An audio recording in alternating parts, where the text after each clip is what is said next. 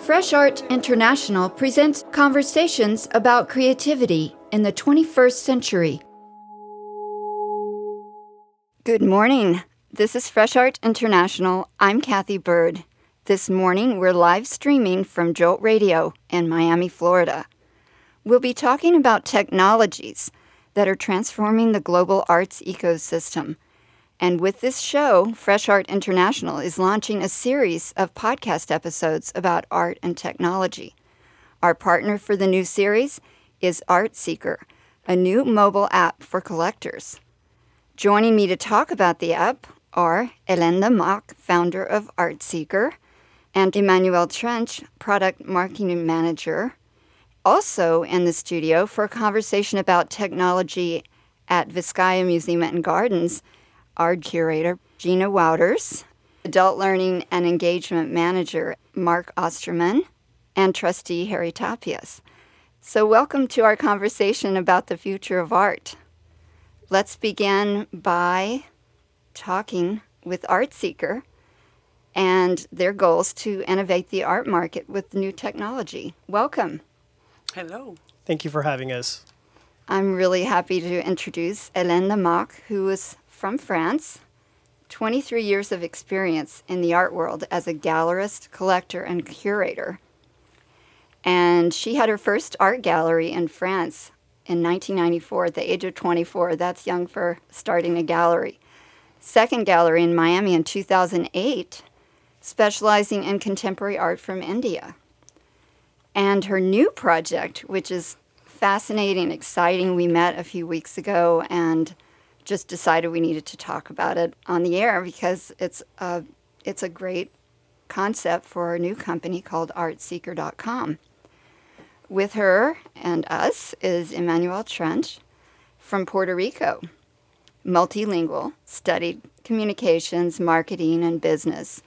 He works in tech, marketing, and competitive intelligence, which is a whole nother conversation. He's collaborating with ArtSeeker as a project marketing manager to create this mobile app. Welcome, you two. Thank you. Thank you. Helene, you are a collector yourself. Yes. And you have quite a significant collection. Yes, but I'm not here to brag about my collection. No. I am here to solve the problem of the art market and to connect. I mean, the goal of art is to connect people. And so I want to focus on all the issues we had in the art market. I mean, it's difficult to collect. As a collector, you might have some issues in collecting the right works. I mean, to have access sometimes. Right. But also as an art gallery, I spent so much time, helping collectors who wanted to sell some works they had from previous decades so they can buy new artists. So the art market was so slow with the traditional actors. This art world has to go high-tech. I mean, we have to shake up the old school art world ideas. That's why we want to bring technology, and ArtSeeker will connect directly buyers with sellers without taking commissions. This is a new thing. Yes, let's talk about the tradition. I know you're so excited about this new thing. I'm really excited to hear that too. But let's talk about the art market itself for a moment. Who are the players? Who's involved in collecting and selling art? Okay, so you have the primary market for living artists, and you have galleries for that. And you have also the secondary market for all the works that are not directly from the studio to the first gallery, okay? So this is auction companies, but also art dealers and also art advisors. And also a lot of galleries are working also on the secondary market. It's not, the galleries, they have, sometimes young artists in their gallery, but they also deal in secondary market in their office. So this is a huge market, the secondary market as well. And even a young living artist that is very hot, who is very hot today, has already a secondary market. So you have in the world almost 1 million collectors, active buyers and sellers now, and 55,000 museums, to give you an idea of the proportion. And these museums are buying also, sometimes they are selling. So Art Seeker will connect the collectors, the private collectors, the galleries when they need to buy or sell something they don't have in their gallery, the museums, sometimes they are looking for some works or they are looking for selling discreetly, for example, works they have duplicates. And so we are connecting all the active buyers and sellers directly. And it will bring more information in terms of provenance, and we will, speed up the process and bring liquidity in the art market. Because today it's very slow. I still have myself some works, on consignment in New York galleries, for years, and we still didn't sell it, and it's very, very slow. And it depends. So we could speed up the process. Sometimes you go to an art fair, you go to the VIP room in the art fair, and the people next to you might be looking exactly for the painting you would like to sell. It happens to me all the time. Even sometimes I meet friends and we have to talk about art, about the next great shows we visited, about family, personal stuff, okay? And we forgot about to talk, what do you have for sale? Because it's so boring. In a way, this secondary market is boring. So I want to free them to focus on what they do best. That means to discover new artists or to focus on their gallery and their collection. And we will speed up the process thanks to technology. Art Seeker will do the job. Right. So I hear you. Where do people go right now that specifically, let's just be boring and tell the list of places where people are finding art today? And I know you're going to revolutionize that, yes. But we are talking to an audience. Some of them would love to have their work collected, so they kind of want to be more familiar with where those spots are. Yes. And then some of them are artists that want to figure out maybe there's some place they hadn't thought of to introduce their work. And Art Seeker is one way. I know that. So art fairs, auctions. Yes, art galleries, museum shows. You can learn a lot also. Exhibitions. If you want to learn. Yes, Biennale. You can, if you want to learn and to educate yourself. And then you might go also online and to do some research, to do some homework. And you have a lot of private museums if you want to learn today, especially in Miami. We have the Miami model. You look at the Rubel collection, De La Cruz, Margulis, Cisneros. We have here in Miami one of the best contemporary art collections in the world. They are private collectors and they opened their doors. So if you want to learn more about contemporary art, you might push the doors of private museums also, not only public museums. And I know that there are art advisors that counsel artists, and yes. Lawyers get involved. Yes, you have also talk about the players. Yes, lawyers, also estate manager, wealth manager. Today, art and finance started to merge. So you have wealth manager, you have estate planning lawyers. And a lot of people needs to have a direct access to art. And for example, if someone dies and have a huge collection, the lawyer is not specialized in that. He will go to an appraisal, okay, but he needs to sell it and for the best interest of the heirs or to donate it to a museum. So he needs to have some tools to find the best options for the family, for example. Right. Mm-hmm. So what all this is going on, you want to know more yourself about how to collect, and that's what sparked the idea for the app? Yes, it's more for people who already know what they are looking for. It's completely discreet and private. You have a username. We don't know your name at the beginning. Nobody will know what you are looking for. Only the people who are selling what you are looking there will be a match. Discretion is key on the app. It's a part of the art market also. It's a key point. It's not really a place to discover art seeker. It's a place to buy and to sell. I'm not telling you will discover art. You will discover new people that have the same artist you like. You will make new connections. You will discover, of course, new works available by an artist you want to buy. You know what I mean? You will have a more accurate idea about the artist market. I mean, everything will be like a private sales done by the algorithm. So you promise to disrupt, they have a tagline, which is really cool, to disrupt the way people buy and sell art around the world. And there's a lot of apps that are disrupting how things operate in the world. Emmanuel, Totally. you want to talk to that? Sure thing. When you look at the different markets out there, such as real estate, which I would say anywhere between 20, 25 years ago, began tapping into the internet and using it as a tool to really connect people. Now, real estate is also still very much traditional. There are brokers involved. You have to list the property through a specific marketplace, and there's still some traditional components. However, technology did go ahead and make a breakthrough, giving people access to information on demand more quickly, expediting the purchase process entirely. I remember, I would say maybe 20 years ago, 15 years ago, BuyOwner. I don't know if you remember buyowner.com.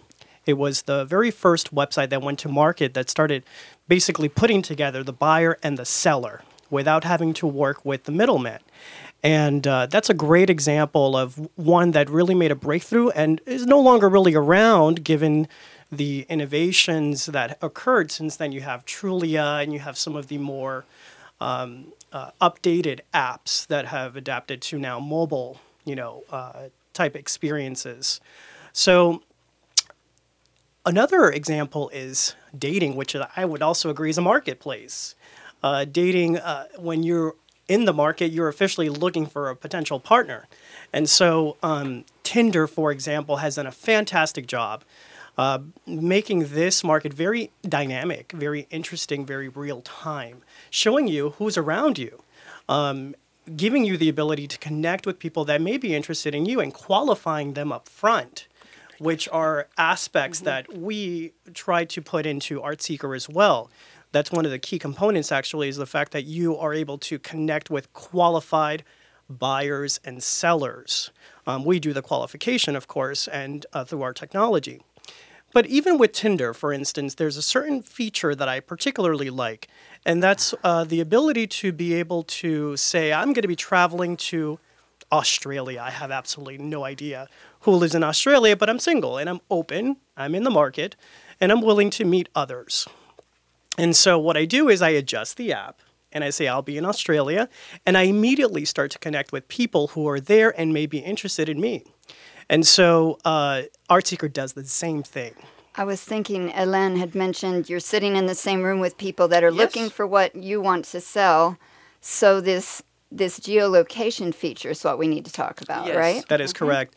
And we incorporated the travel plans section so that if you're going to be at Frieze, let's say, in New York, and you live perhaps in Hong Kong, you can set, your in your account that you're going to be there during such date, and then immediately it starts to locate others who will be there as well and put you in touch with those folks that may be interested in an artist that you are interested in. So there has to be a mutual match there.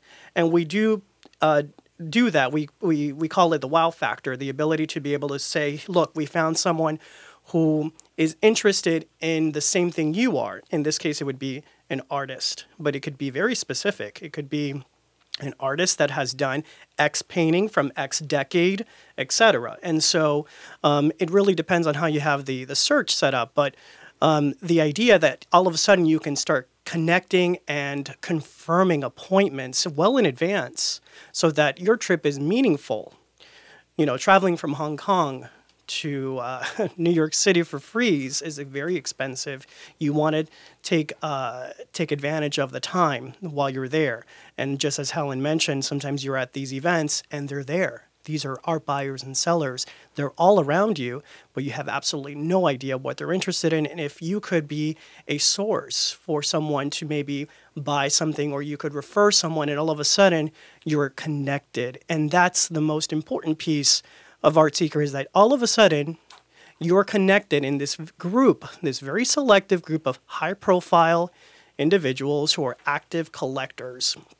And these are people that tend to be politicians sometimes. They tend to be very high-profile government officials that are collecting artwork, or investors. The art market is exactly that. It's a marketplace. And a lot of people see it as a casual hobby when, in fact, this is a great way for you to build up your net worth. Well, let's talk about where you are so far with this app. You've done a soft launch. Yes, so we are on the App Store, and we are planning to be available for Android phones in 2 months. Mm-hmm. And we have new members every day. We have new works listed within ArtSeeker, of course, every day, and a lot of new searches every day. It's very interesting. And we are approaching also museums, so we might have works with a very good provenance, museums provenance. You know, in America, museums are allowed to sell their works. In Europe, they aren't. But here, yes. So we will have these kinds of new actors coming on board. And so we have new members almost every day. How many members do you have so far? Now, so I will tell you. Tell me the latest news. Yes, it's 888. Okay. So it's easy to remember. And how many artworks are? Oh, I don't know. No so idea. I know, but it's changing every day. And I have some people who send me a first list without doing within the app yet, with hundreds of them. So I have to advise them which one they could enter in their profile. I mean, it's thousands already. I do want to mention one thing, because sometimes you may have a piece of work that you're looking to sell or buy, but in addition to that, there's value that comes with connecting with someone that has information about a particular artist that's speculated, or maybe there's an investment strategy that you want to pursue, and there's some dialogue that should happen there about how to execute that strategy. So what I'm saying is that sometimes the app will actually put you in touch with someone that is meaningful for you in terms of getting you the right painting, or eventually putting you in touch with someone who can best guide you in your investment strategy, or someone may give you some sort of advice. For instance, Helen tends to be a specialist in Indian contemporary art.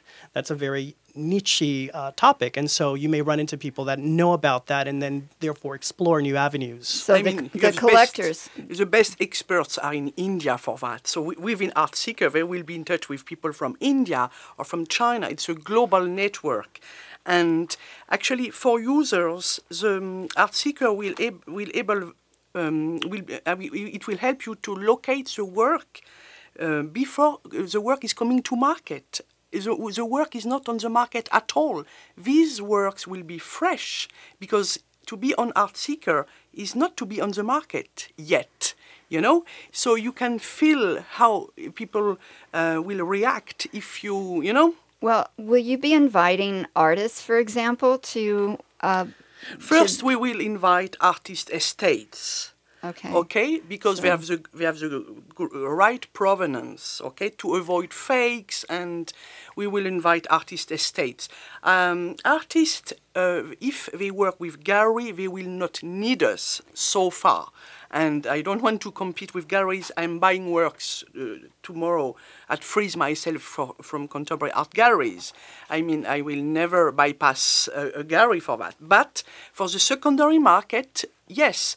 For example, or artists who don't want to work with gallery, or who would like to keep 50% of their production and for themselves, because sometimes they might think that galleries are taking too much money from them. You know, there is a big demand. I think that's a widespread belief. Yes, or sometimes, you know, I was a gallerist for 25 years, so I know the gallerists, they made some exchange, they barter works with another gallerist along, you know, their life and everything. And sometimes they would like to sell an artwork from another artist, but they don't want to harm the artist's career with putting it at auction. They want to sell it discreetly. Okay, so they will use ArtSeeker to sell some artworks from other artists in this case. I think that's probably the most disrupting aspect of the app is that you're capturing something well before it gets to the marketplace. And that moment is key because you are able to really take advantage of the opportunity at hand. And right now there's an opportunity for a trial subscription. So any of us, even if we're not high-scale collectors, we can experience this app by going in and creating a profile. Absolutely. We make it available for free. We are currently, I would say, doing a soft launch.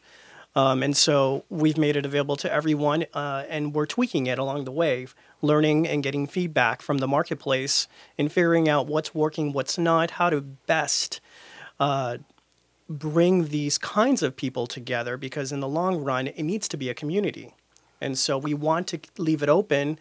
Otherwise, it would be a closed community, and that's not good in necessarily tech. When you're launching an application, especially that requires connectivity, it's not good initially. But we do say it is exclusive in that eventually we only put people together when there is truly a qualified match. Right. Yes, we don't want to bother people. It's not a pushy thing at all. I think this algorithm will enable us to crack the code of private sales. This is my goal. Because so far, all the economics in the art market, you only have the auction results available. We don't have much information about private sales because everybody keeps that private and secret, and it's very nebulous, in the art. It's not transparent at all, the art market, yet. And with the ArtSeeker, we will crack the code. We will understand this new ecosystem, even if each member will be protected. Identity is protected, security is key, but we will have a better view of the private sales, and it will be very helpful to have some statistics later on for our members, of course. Right. The statistics piece is actually pretty important because there's some analysis that we aim to do as we start to see these transactions occur. We'd have a better visibility into what happens before it goes to market. So that analysis is very important. Well, congratulations on your efforts to create something Totally. completely new for collectors to use. Back to Earth. We are knowing that Helene is headed to Frieze Art Fair, she just said. That comes to New York City. It's a British art fair that started coming to New York City a few years ago, Yes. about 5 years ago. And I would love to spend an hour finding out how Helen goes in and approaches the art fair. I think it could be really interesting for collectors to get some tips on how to make the most out of an art fair. In 2014, I went to Frieze and recorded with 2 artists that were commissioned for special projects that actually weren't part of the market system of Frieze. You can listen to one of the episodes with Nama Sabar about the music festival she presented on the lawn outside the tent.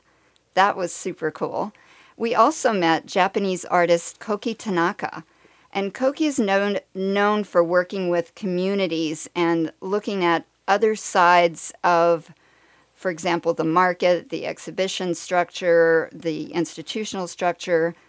And he is participating this year in both the Venice Art Biennale in Italy and Sculpture Project, the big public sculpture exhibition in Münster this year. His project was inside the Frieze Art Fair tent. Let's listen to what he had to say about it.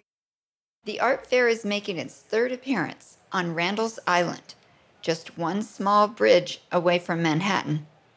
We've come looking for Japanese artist Koki Tanaka to learn more about his interest in the island's invisible communities. Koki's interactive art project was commissioned by Frieze. An array of picnic tables from a nearby park define the space where Koki will tell a different Randall's Island story each day, introducing communities and histories that lie outside the fair's reality. This project is specifically meant to occur inside the art fair. Yes. On Randall's Island. Tell me why you decided to do this project. What's it about? The project is about to find some context or reality of the Randall Island to, let's say, bring back to the art fair context inside.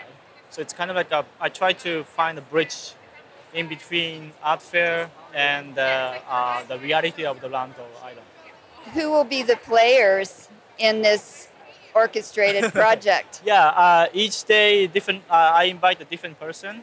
Day 1, a firefighter. The first day is the firefighter, who actually teach at the Firefighter Academy in Randall's Island.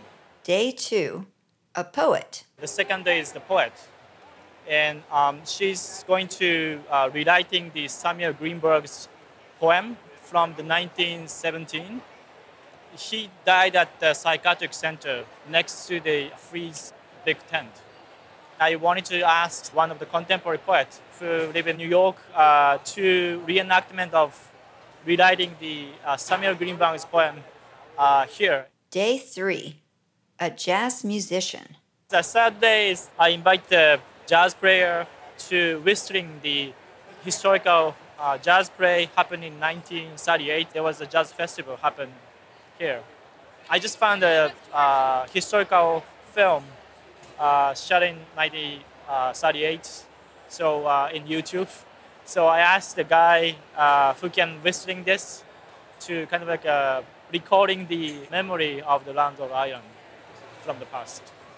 Koki is talking about Count Basie and his orchestra and the 1938 Carnival of Swing that brought thousands of New Yorkers to a stadium on Randall's Island.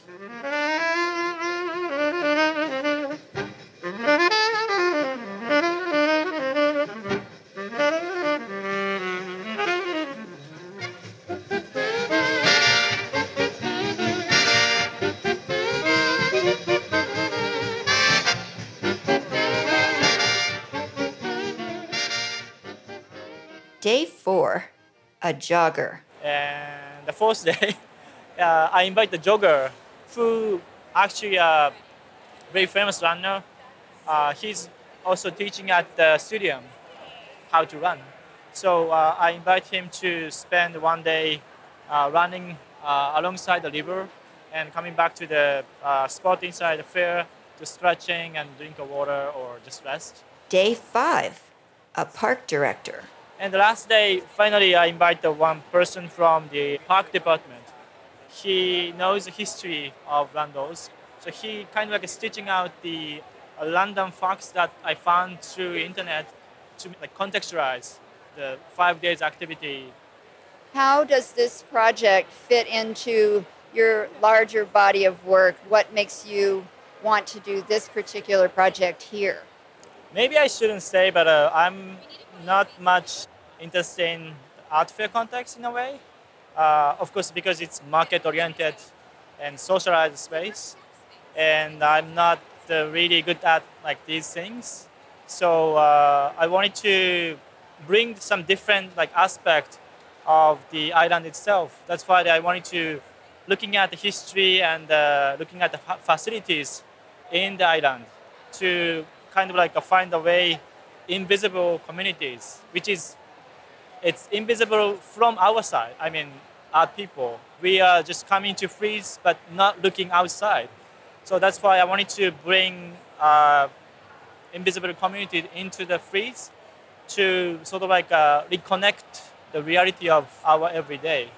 Koki considers the fact that in this context, he's invisible, as are 99% of us. He ponders the potential for his project to fail. Do you sense that they're noticing that you're here? Like as I said, like art fair is contextualized, very specific and a very limited purpose. And it's difficult to be visible in a way if I'm small.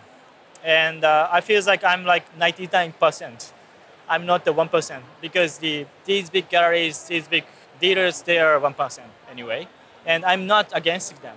I'm just bringing something different into their context.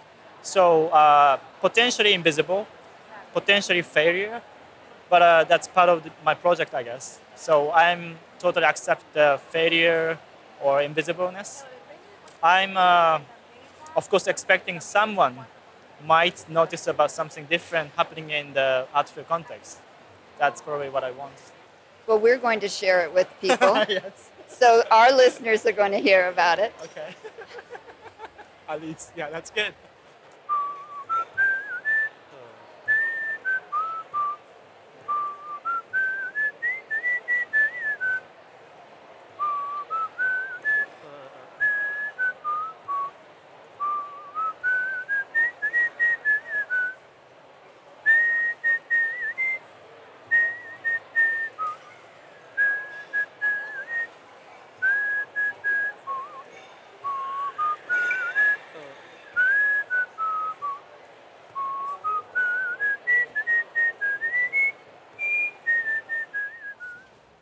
Good morning. Welcome to the Fresh Art International show on Jolt Radio. I'm Kathy Bird. You just heard a whistler inside the Frieze Fair art tent. In 2014, Koki Tanaka's project involved a vision of a saxophonist in the tent, and the Frieze people didn't go for it, so he had a whistler whistle that tune for us. Our next conversation will be with three individuals involved in technology projects behind the scenes at Miami's historic Vizcaya Museum and Gardens. You're about to find out just how deeply they're involved with new technologies. Joining me in the studio today are Vizcaya team members Mark Osterman and Gina Wouters, with Harry Tapias, who is a trustee with the museum. Many of our Miami-based listeners know this gorgeous historic property at the edge of Biscayne Bay. I'm going to introduce these three formally. Mark Osterman is the Adult Learning and Engagement Manager at Vizcaya. He specializes in art and museum education, and his research focuses in arts, literacy, and technology. He is engaged in a range of projects at Vizcaya, but the one we're going to be talking about today is the interpretive technology initiatives that he is implementing there. Harry Tapias is co-founder of Logica Attorneys, specialized in working with global technology companies, and he is a trustee of Vizcaya, taking a leadership role in the museum's digital visioning task force. I'm really happy to have you here, Harry. Thank you. Happy to be here, too. Gina Wouters is curator of Vizcaya's contemporary art program, and she is in the process of earning her doctoral degree. Also, she's a candidate, and her specialty is examining the place of contemporary art at historic sites. How perfect is that? So let's start with a little description of Vizcaya. Mark's going to cue you in because some of our listeners might not know. We have listeners from around the world that might not have been here yet. Vizcaya Museum and Gardens is a National Historic Landmark. We preserve the estate of agricultural industrialist James Deering to engage the community in learning through arts, history, and the environment. We do that in a variety of ways. They span from doing contemporary art exhibitions, which Gina will elaborate on a little later in the program, but also through community engagement, technology programs, academic partnerships, school programs, guided programs. So we have a robust menu of offerings and how we go about engaging the community. For today, the focus on this idea of technology may seem a bit strange because when people think about an historic home, one would wonder what role technology really plays in that. So just a little context of why there's historical precedence for an interest in technology. So James Deering had both a personal and professional interest in this area. His company, International Harvester, made mechanized farming equipment. They were sort of the technology of the day. And so during the construction of Vizcaya, James Deering was really interested in how he could incorporate and integrate technology throughout the estate. So that included its basic construction, which used steel reinforced concrete slab construction, a method that was really employed for commercial buildings, large-scale buildings of the day. And then throughout the home, there was an incorporation of most of the amenities were the latest technologies of the day. So they spanned from anything like a central vacuuming system, an estate-wide phone exchange, a central heating system, the house being completely electrified, personal and service elevators, and the list could kind of go on and on. What's interesting about this aesthetically was the intent that all of these technologies were not just integrated, but mostly camouflaged throughout the home. So the aesthetic intent of the home was to look like an estate that was constructed 400 years ago, but in reality, it was one of the most modern and complex homes in South Florida of the day. So that's just to give a little bit of context of that there is this existing sort of precedent of technology in the home, and we're looking at leveraging that for our audiences today. So what are the specific objectives for Vizcaya with technology?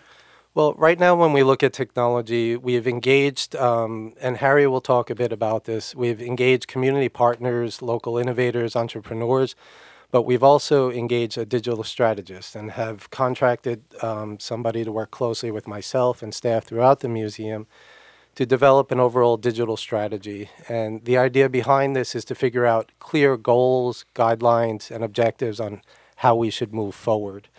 So is that Jeff Guin? Yes, exactly. I want to give a shout out to him. I hope he's listening. Yeah, me too. I'm sure at some point he will be. And so that's been a fantastic step forward for us. And from like a mile-high view, we're looking at how technology can be leveraged to enhance a visitor's experience both on-site and off at Vizcaya, and specifically using technology to engage visitors, to increase access, and to tell Vizcaya's story. So thinking about those three goals, there are certain projects that we're looking at to experiment with. Cool. And I think, do you want to step in now, Harry, to just talk a little bit about the involvement as a trustee with special interests? Absolutely, yeah. I'm actually the newest member of the Board of Trustees. A lot of the members there, there's 23, have been around for at least 15, sometimes 20 years. So I've been around for just about 7 months now. And I was appointed there through Commissioner Daniela Levine-Cava. She interviewed me, and so did Joel Hoffman, the director at the museum. And Joel found that I am an attorney, but I also have a bit of a technology background in my previous career. And he asked that I be part of the trust, and the commissioner agreed, and I'm happy to be there. As a lawyer here in Miami, I've worked in Wynwood, I've worked in Lincoln Road, I've worked in Brickell, and I've encountered a lot of young companies, technology companies that are investing here in Miami. There's entrepreneurs coming from different parts of the country, different parts of the world as well, that are all converging down to Miami. And many times they're unaware of this beautiful resource that we have pressed against the bay, Vizcaya. What I'm trying to do is to communicate the resources of Vizcaya and let them know that, hey, this entrepreneur was here as well 100 years ago. He had the vision that you have today. Why don't we connect the old with the new and create something new, right? Something fresh. With that idea, we've started developing a advisory committee comprised of technology entrepreneurs, the folks that I've met in Wynwood and around Miami, also just business professionals. In fact, the Art Seeker was at our very first committee meeting, so a shout out to Helene Lamarque. She was there and contributed some ideas as well. So the goal here is that these entrepreneurs who are looking to invest in Miami can also invest in Vizcaya as well and make Vizcaya their own.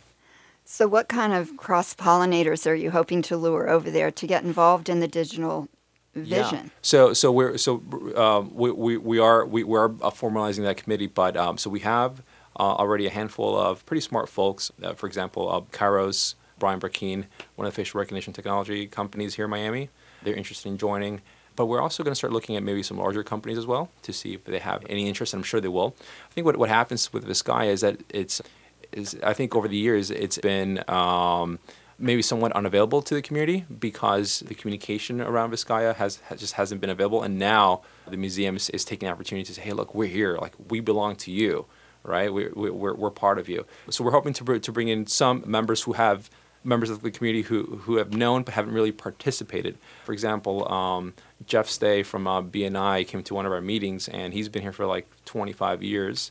Important person in the business community, but said, hey, this is the first time I'm here. I've gone past this place on my boat, but didn't really realize how cool it was from the inside. And so he was happy to be there. That's cool. So let's talk about the experiments. Mark?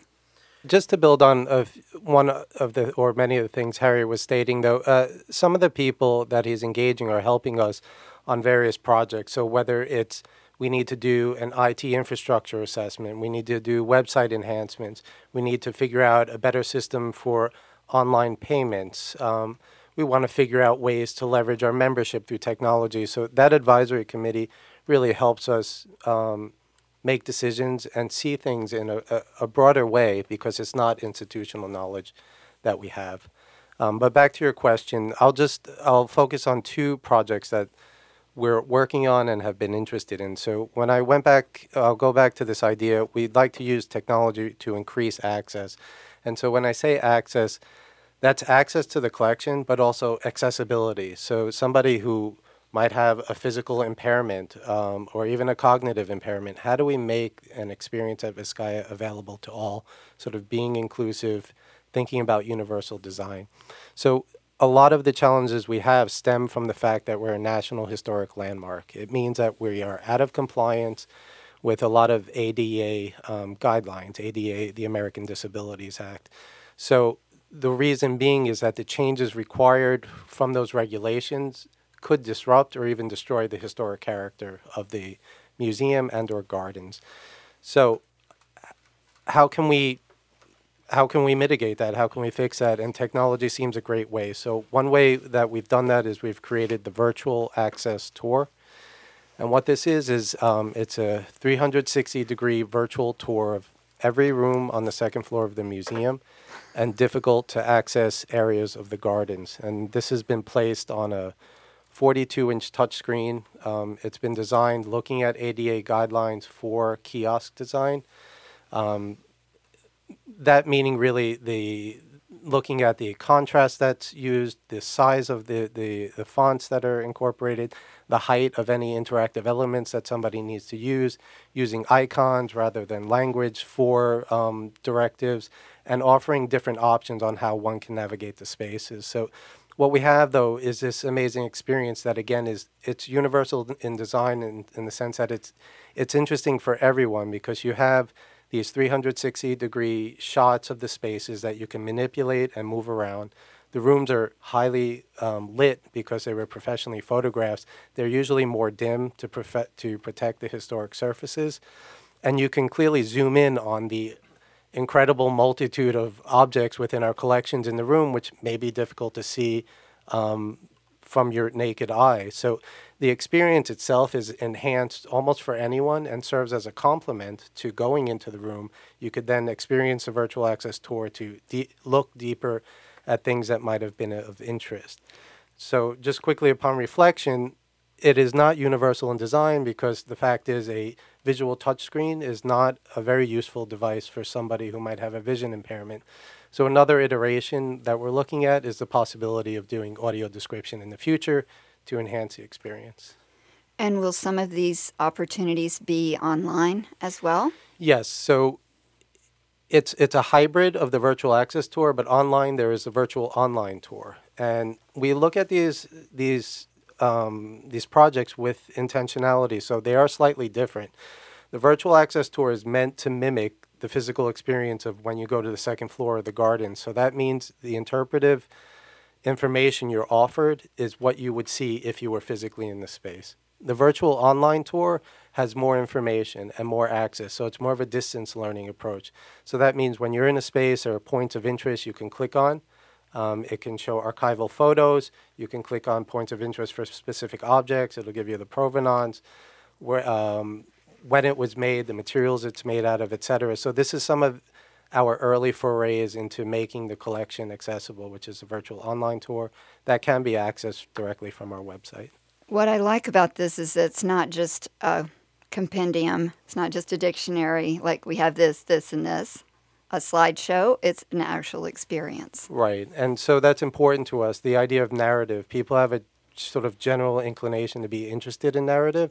So again, going back to those 3 bullet points, one is to tell Vizcaya's story. So again, intentional in that language and how we use the technology to try to be narrative as much as possible.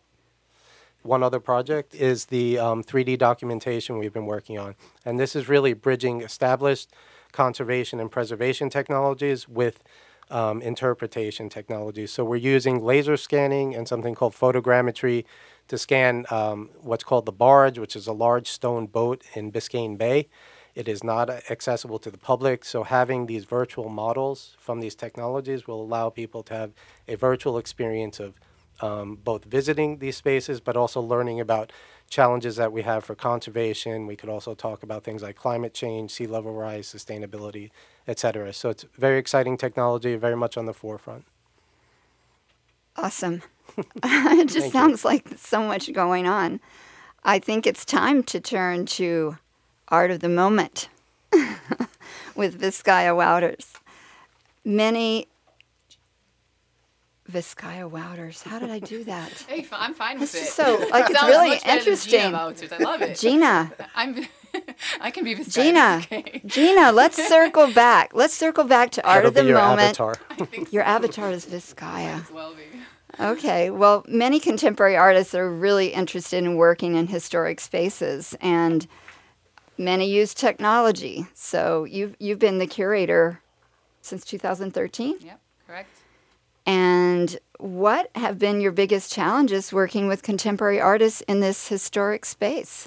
Well, if I can just for a second zoom out a little bit why we even do this project, it's very much in line with why we're exploring technologies. It's all rooted in historic precedent. James Deering was a patron of contemporary artists, so we tried to bring back that narrative as well through this program, which is now in it's celebrating its first decade. But the challenges are kind of endless because preservation is a really big goal of our mission at Vizcaya, and doing contemporary arts projects and installations in a way goes against preserving the site because you're actively using the site, you're trying to add things to it, you're placing items or installations on landscapes in interior spaces. So there are a lot of challenges, and they are very basic and they're very complex. So, finding an outlet in a room, that's a challenge. That's a really simple challenge that we have. So technology, a lot of the projects we've had in the 10 years that we've been doing this program have not been focused on digital technologies, or we've had some video projections, but those have ran pretty smoothly. But for our next project, which is going to happen this year, it's actually a little bit of a revelation on the show, but we are working with 5 artists, and one of them is a New York-based artist, Catherine Behar, and she is a new media and digital technologies artist.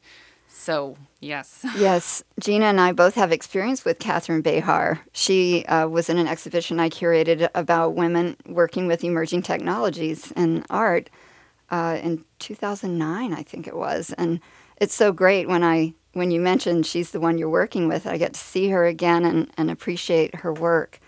Tell me what you can share about her project. Sure. At Vizcaya. So the theme of the exhibition is about immersion and sensory activations, and to not give it all away, she really wants to give a voice to the water, which has been kind of one of the main protagonists of Vizcaya, sometimes silent, sometimes more vocal, and really is going to give it a literal voice. And it involves a neural net. Maybe that means something to some people listening. Doesn't mean it's quite complex to me.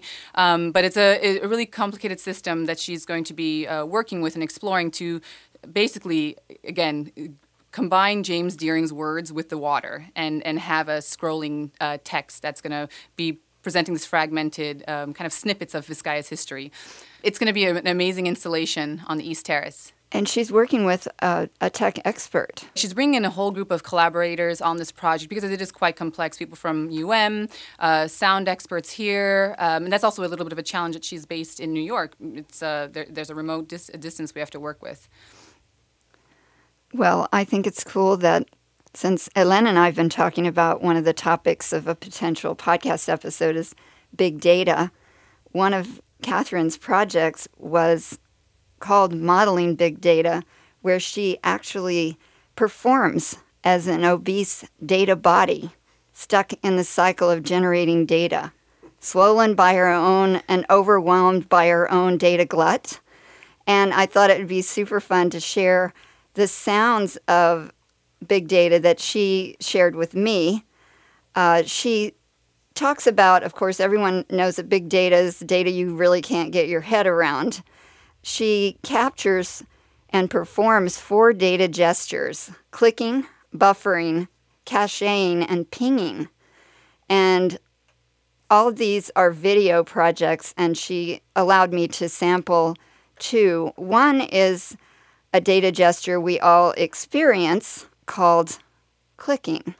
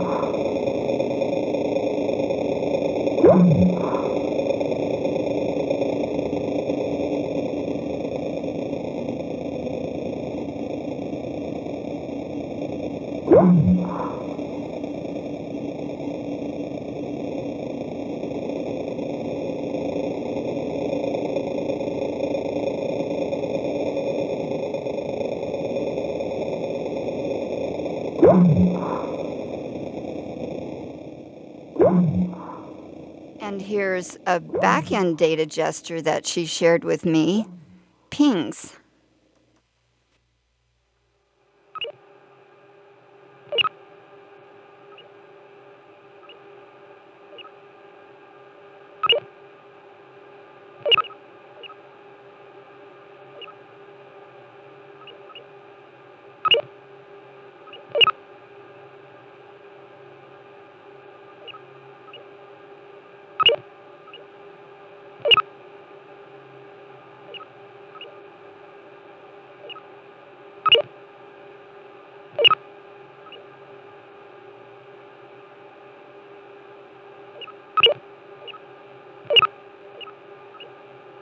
Well, that was a few clicks and pings courtesy of artist Catherine Behar, who will be presenting a project at Vizcaya Museum and Gardens in late 2017.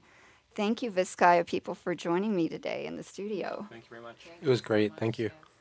This is Fresh Art International. I'm Kathy Bird, and we're live streaming from the studio at Jolt Radio in Miami, Florida.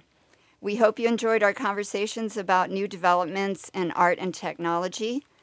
Helene Lamarque, Emmanuel Trenche, Gina Wouters, Mark Osterman, and Harry Tapias were my guests today.